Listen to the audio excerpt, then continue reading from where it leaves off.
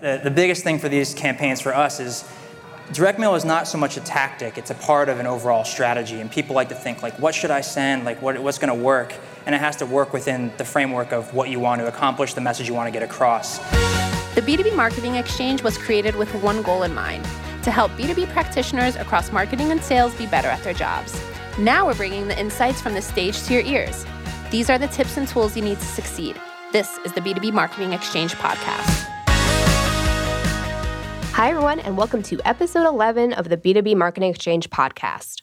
I'm Alicia Esposito, Senior Content Strategist for Demand Gen Report, and I'm really excited to introduce today's session because it features our very own Brian Anderson.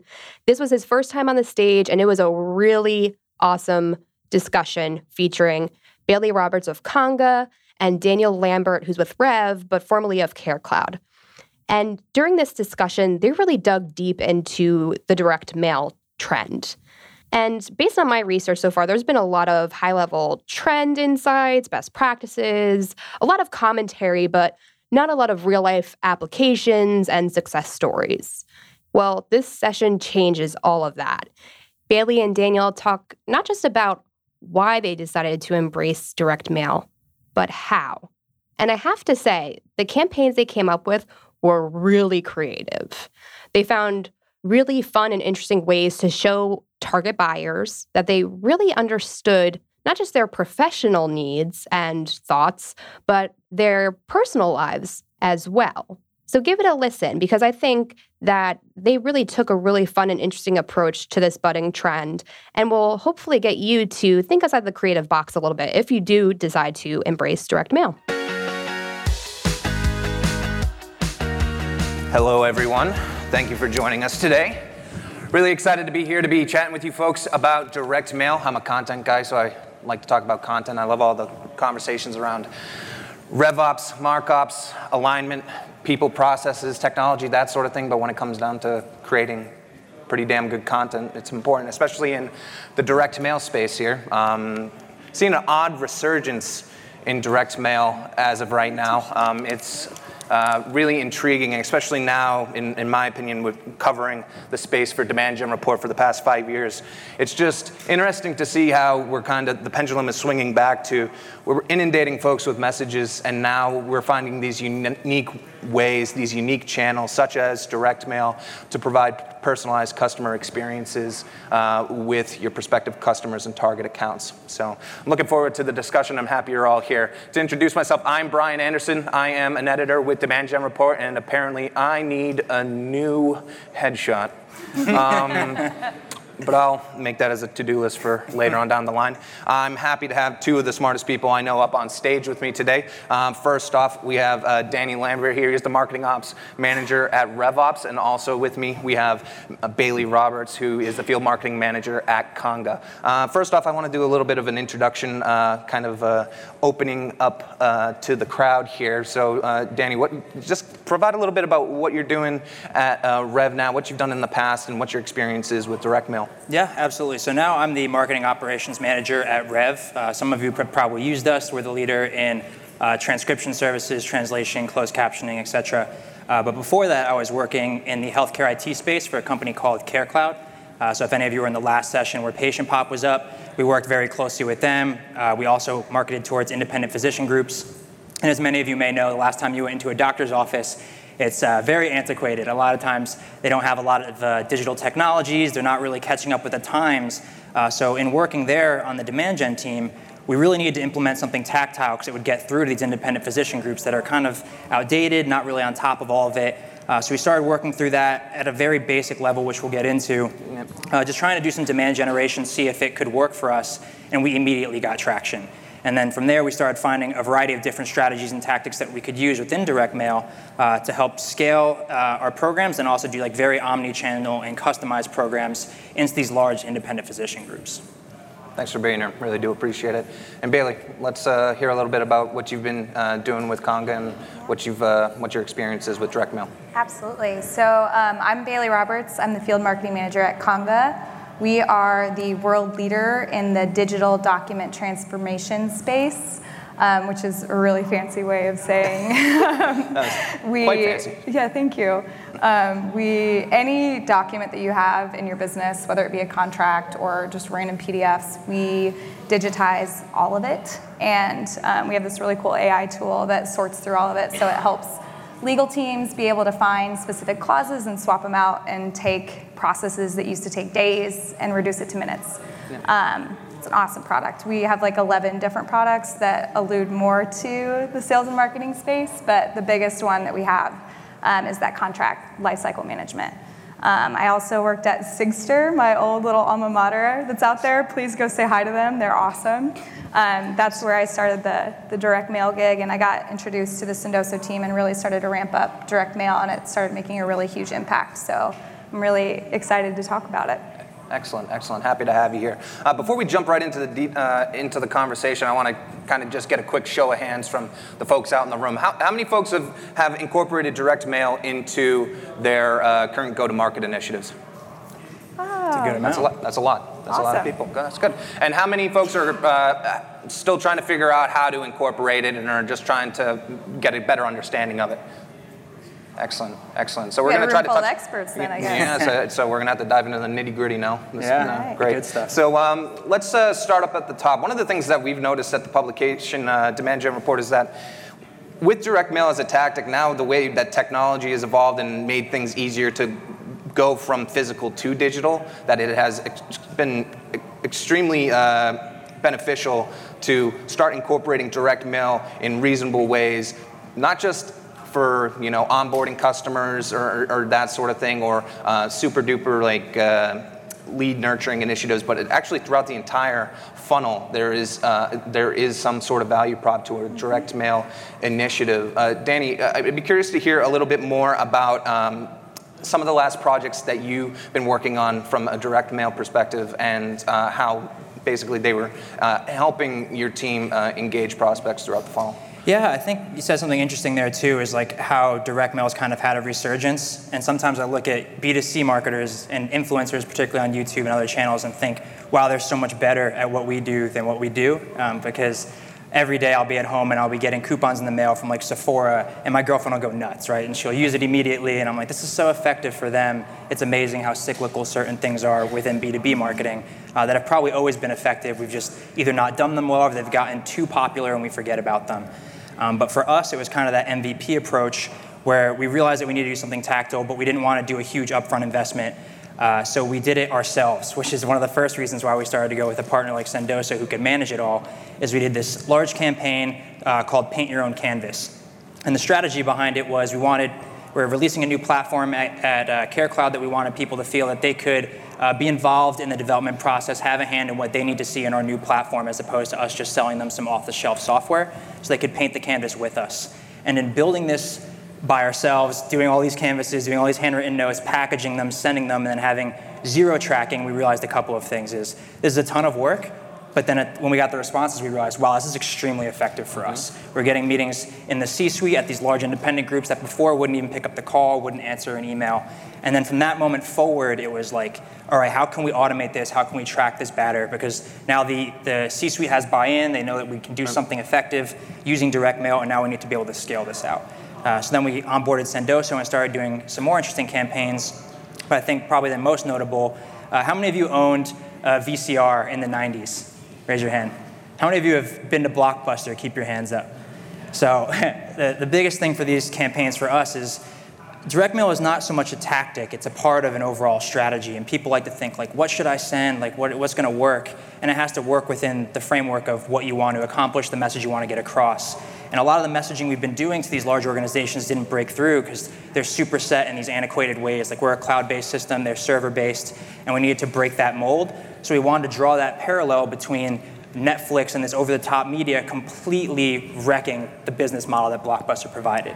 So we ordered a bunch of VHS tapes, and then we got Sendoso to print custom labels and put our logo on them and write handwritten notes to all these people, drawing the comparison between, imagine what would happen to your business if you thought like Blockbuster did in the 90s and you just got completely ruined by this new wave of technology. And that campaign for us had like a 40% demo book rate, which is absolutely incredible. We have really long sales cycles, multiple months. People are locked into 3 years contracts. So the revenue that comes from that can take a while, but just getting those initial conversations within those big buyers was huge. Yeah, those types of programs, it's not one of those like you set it up and it's instantly making money for you. It's a relationship builder, and it could be the major aspect of a campaign, or it could be a supporting aspect for your sales team to close even bigger deals. And that's kind of what we've talked about, Bailey, in the past. There was one program that caught my eye that we discussed about how you were using direct mail to support a deal involving foster dogs. Yes. It would be, and can you share a little bit about that and what that entailed? Absolutely. So whenever we have really big deals, or whenever we would have really big deals, we would sit down with the sales team that was working that deal, and we would kind of have this little, I don't want to say stalking, that's not the right word for it, but like social media research hour. So we would try to find out a lot about the person. So, and then obviously we would make sure that these things were brought up somehow throughout the sales cycle. So we found out one of our biggest deals that we'd ever come across, the woman who was our champion, she was very, very passionate about being a foster dog parent. And she has a dog with 3 legs, and she posts about it on social media all the time, like loves talking about it. So during the sales cycle, we kind of reached an inevitable little stale part where you're like, are you still there? Like, are you still interested? Hello. And we sent her a BarkBox subscription. And we specifically sent it to her dog and to all the other foster dogs. And we got pictures of everyone in the office's dogs and put it on this postcard and said that it was from them to that dog. And I'm like, the turnaround time between when we sent that and when that deal closed was absurd. And it was something that was really special and a lot of fun for us, and it definitely took a lot of work. We had to have our designer go take pictures of everyone's dogs in the office and then do this whole design. I mean, it was a lot of work, but it was so worth it because it was so impactful for her. And she actually moved companies and then reached out to us again because she felt so good, not just about the product, but about working with us as a team. And it's because we took that extra step, and it was the direct mail piece. It was the sole reason that deal closed. Yeah, it's definitely unique, and it's one of the easier ways to get out of the inbox, get out of the more traditional channels that many sort of vendor-buyer conversations and those sorts of things are happening, and being able to become relatable, be able to connect the brand to your buyer, and being able to do that was a really unique approach to that. One of the other things with a lot of the programs that you do is it's the goal is to be memorable, but to stay top of mind with these folks. And if you're not top of mind, to regain that top of mindness with them. You've done everything from like this BarkBox subscription to champagne and cookies to folks and that sort of thing. What's that process look like when you're going through the assessment of, okay, these are the folks I want to target. What are we going to send them? What's going to actually be of value to them, and not just going to be something that's inundating their physical mailbox instead of any other boxes that you could be messaging them with? So the main thing, and this is going to sound so ridiculous, but is to make it fun. In order for it to be memorable, I'm not going to send somebody, and no offense if anybody has done this, oh my gosh, no offense, but if I don't want to just send them something that you could just pick up at a booth. I don't want to send them a phone charger. I want to send them something that is different and fun and unique. And we had carolers show up at someone's house one time because they said that they were out of town for Christmas and they missed carolers, and they said it on a call. And so we were like, oh, okay, well, we're going to get carolers to go to this person's office and go sing to them. And things like that, just remembering little things and just going out and doing something fun and different. Yeah, definitely agree there. Danny, one of the conversations that we've had around this topic is like the whole idea around what's working. A lot of and especially at this type of an event, we like to get into the nitty-gritty of how to put these types of programs together, identify what works, and more importantly, learn from other folks' failures and being able to fail fast, that sort of thing. So when it comes to the direct mail programs that you've produced in past lives and what you're planning on doing with Rev, what are some things that just didn't work for you, and how did you identify those hurdles and overcome them? Yeah, things that definitely didn't work. Well, first is like process-wise, doing it all manually definitely didn't work. Like the bandwidth and the money that we spent actually producing this and sending it ourselves cost far more than it would have been beneficial for us. And the tracking that you get there, like the APIs now are the whole reason I feel like this has gotten as much traction as it has, is because now you can track direct mail almost as effectively, if not as effectively, as your digital channels. So that being able to happen has really helped us like make our business case for it and get away from doing it manually, because that was too much work. The other thing that we found that really didn't work was trying to do too large of batch sizes that weren't around a specific purpose. So if we're going to a trade show, that's a pretty good reason for us to send personalized direct mail with one message to everyone, like a large group of people, and they'd understand it. But if you're trying to do that within your ABM, tier A, B, and C, or 1, 2, and 3, and you're just trying to blanket all of them in hopes that it'll be effective, it probably won't be. And that was what we found in the first couple of sends. We tried to just tweak the messaging a very little bit for everyone and think that it would work, and that was a definite loss for us right out of the gates. Yeah, definitely. So it's clear that, especially when you're sending carolers to people's houses, there's a big investment when it comes to these types of programs. But obviously, there's got to be a lot of research. There has to be a lot of insights gathered, and the messaging has to stick in order for these things to succeed. And obviously, being able to fail fast, understand what you're doing wrong, and be able to continue to grow and scale these types of programs is the only way to move forward with succeeding with this type of a tactic and a go-to-market initiative.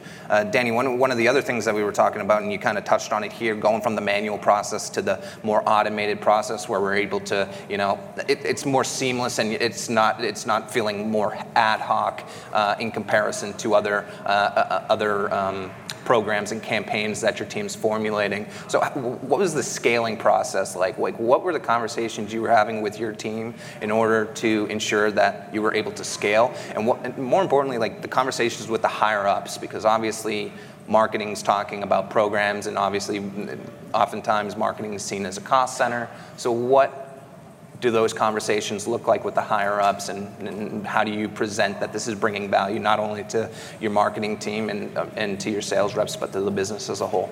Yeah, that's a really good question, because at CareCloud in particular, we were responsible for a percentage of revenue, and we're allotted a given budget. So any decision made there, you have to prove that wherever you're putting that budget now is going to have a higher ROI than any other channel that you could add it into. So it started out with just proving ROI in demand gen, which is always the easiest, because more leads, the salespeople are happy, they'll speak on your behalf. But then once you start to scale it out, there's a lot of quick wins. Like in pipeline velocity situations, when you start to see certain things happen in deals, a lot of that will come about with a certain field being set in Salesforce, or then being added to a certain campaign. And there are certain touches that can, on a scalable way, advance a deal, right? So I can allow my salespeople to have $200 a month to spend each, however they choose, on any one of their deals. That helps a lot, right? It takes the power out of my hands and into theirs to say, if any of your deals are frozen or you're having trouble breaking through, here are a couple packages we pre-set up that you can send based on what's worked in the past, and then you can send them. So then, that's scaling on their side.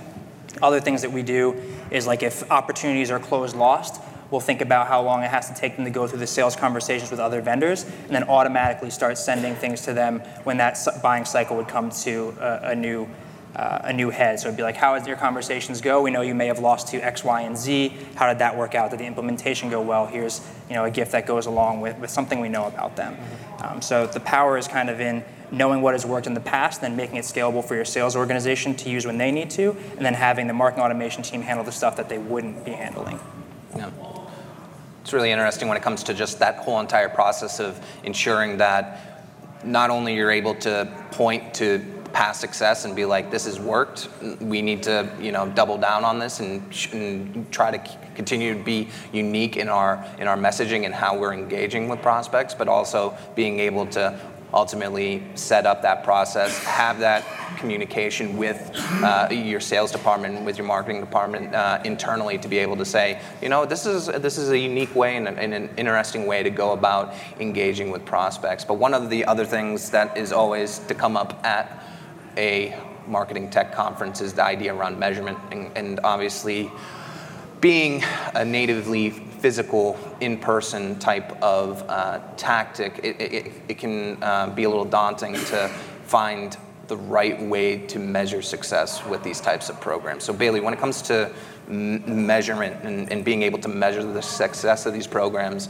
and being able to put like a revenue ROI dollar amount to those carolers that you're sending to people, like, what does that look like with your team, and how is it ultimately going from physical to digital back into your tech system and that sort of thing? Absolutely. So one of the really hard things about developing these incredible experiences for people is you can't quantify like the warm and fuzzies. Like there's no number that you can attach to something like that. And Conga didn't really do direct mail before I joined the team. And so we kind of went through a little A/B testing for me to prove my point. So we ran a cadence of one group of contacts and another group of contacts, same group, we just split it down the middle, same list. One list got just the regular cadence, they ran it through their regular process. The other cadence, we kicked it off with a direct mail piece through Sendoso, where we customized a box that said, let us take a bite out of your contracts process. And we sent cookies.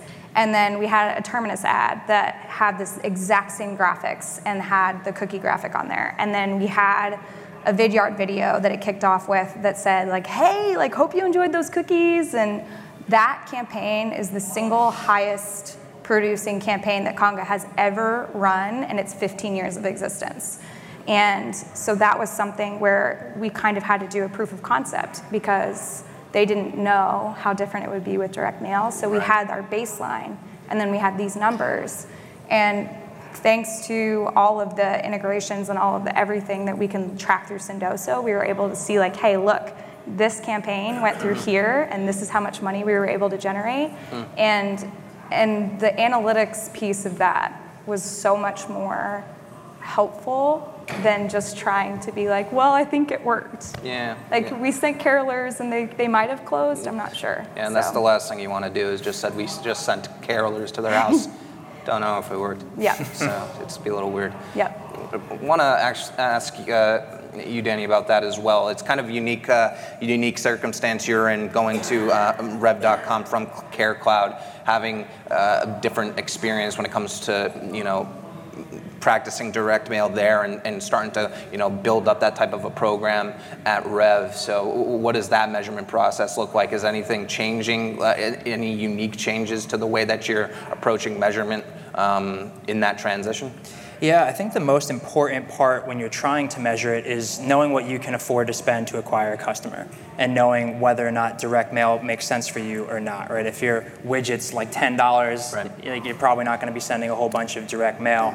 And that's kind of adjusting our strategy now at Rev, because our customer lifetime value is a little bit lower. So we have to factor that into the kind of campaigns that we want to run and how effective we are at activating people. But our conversion rates and our sales cycles are drastically lower. And the one thing that I really enjoy about direct mail now is how flexible it can be within the systems that you have in place. If you have a multi-touch attribution system and you integrate with Salesforce and use campaigns, you can report on direct mail in the exact same way that you report on any of your digital channels. So like the second we send anything to anyone, it'll update the campaign member status in Salesforce. When it's been delivered, it'll automatically add them into outreach, and it'll be in our salespeople's cadence before they even get into work. And then once they reach out to them, it'll advance them, and then when they close, it'll identify that too. And then you'll see that direct mail touch point in the context of the entire buyer's journey, because it's not fair to look at direct mail alone, which I feel like some people do, and be like, this deal's because of direct mail. No, this deal's because of everything. And if you can put that in there with the trade shows and the digital ads and everything else, you have a comprehensive ROI, not just, I think this direct mail had this impact on this deal. Yeah, it's definitely not just like a standalone thing. Everything has to support one another for the common goal, which is to provide a meaningful and relevant and contextual customer experience. And That's the end goal for all of it. So it's been great chatting with you folks about this, and always great to learn a little bit more about how people are doing it right, and even learning more about unique different approaches to the types of direct mail that you can send, as well as the approaches to scaling as well as measurement. But with the last couple of minutes that we have here, let's have some closing thoughts, especially since a lot of the folks in the room seem to have been using direct mail as a tactic. What types of final thoughts and tweetable takeaways would you share with these folks that are looking to, continue to grow that sort of tactic within their go-to-market strategy? I'll let Bailey go first. Yeah. So the single biggest thing and the best thing that I ever did for our company was getting the help, was to use software as opposed to doing it myself, because they used to make jokes at the office that I was the box lady, because I would constantly be walking around with the huge thing of Scotch tape and like trying to ship things out and trying to do it all on my own. But once, and that's just not scalable, like you said. And I think it's an investment, but it's so worth it, and it makes such a colossal impact. I think that's the single biggest thing that I can say, because trying to do it by yourself is so noble and it's so great and it's an awesome first step. But once you kind of look elsewhere and start utilizing other software, that's where you can like really, really make an impact. Danny, what about you? One of the biggest advantages that we had is direct mail for us is really just to support our sales team, right? It's not to send out cool things and win awards, it's to make them more effective at their jobs. And the biggest thing that we can do when we're sending out a lot of direct mail is help them prioritize that outreach in the context of everything else that goes on in their world. They have inbound leads, they have outbound prospecting, and then now this, which in the past then would be relatively cold. Oh, we sent them something. I don't know whether or not that's warm enough to put in front of an inbound lead or to put in front of X, Y, and Z. And for those of you who have sent direct mail here, how many of you use PURLs, personalized URLs? I see one in the back, maybe a couple here. That was the biggest change for us. So a personalized URL, which is a lot of these like B2C companies who do it really well, and if you study them, it makes your direct mail much more effective, is instead of sending rev.com/whatever, it will have a personalized URL for every single person that receives it. It's super inexpensive, but what it allows you to do is then if that person visits that URL, you can immediately tell, all right, this person at this account absolutely has received it and has taken some sort of action. And then for our sales team, that improves their lead score and prioritizes who they should work based on who's actually taken that step. And then once they do that, it gets baked into the lead scoring model of pages that they visit, things that they've done, because now we're able to track them on both a digital and a physical landscape. And then the next portion is everyone that we confirm got delivery, right? And then everyone that we didn't confirm delivery and got rejected. So for them, they can now show up at their computer in the morning and say, this person received it and visited the URL, is maybe on the site right now, using Drift or whatever reverse IP lookup, and you have a very comprehensive model of who that campaign is affecting right now, right. And then second tier and then third tier. So for them, they really found that extremely valuable because they know, all right, this person's taking an action. I'm not just calling them up and they don't know anything about me, and that's a really big win, both for the sales and marketing relationships, so they know you're not just blowing smoke, but also for them to prioritize their days. Yeah, excellent. I really do appreciate you folks taking the time to share your thoughts and expertise with us. And thank you to everybody for joining us today. We hope this information was insightful for you. We are going to be in the back of the room. If you have any questions for us, feel free to come and chat, because we love talking about this stuff, and we'll be more than happy to chat about it with you. So, all right, have a great rest of the day. All right, can we get a round of applause? Thanks for listening to this episode of the B2B Marketing Exchange podcast. To receive future episodes, be sure to subscribe through Apple Podcasts, Google Play, Spotify, or your favorite podcast app. And if you're hungry for more B2B best practices, join us at the 2020 B2B Marketing Exchange, coming to Scottsdale, Arizona from February 24th to 26th. You'll have access to more than 100 sessions focused on content marketing, demand gen, ABM, and so much more. Save 25% on your pass by using discount code B2BPOD. That's B2BPOD. We hope to see you there.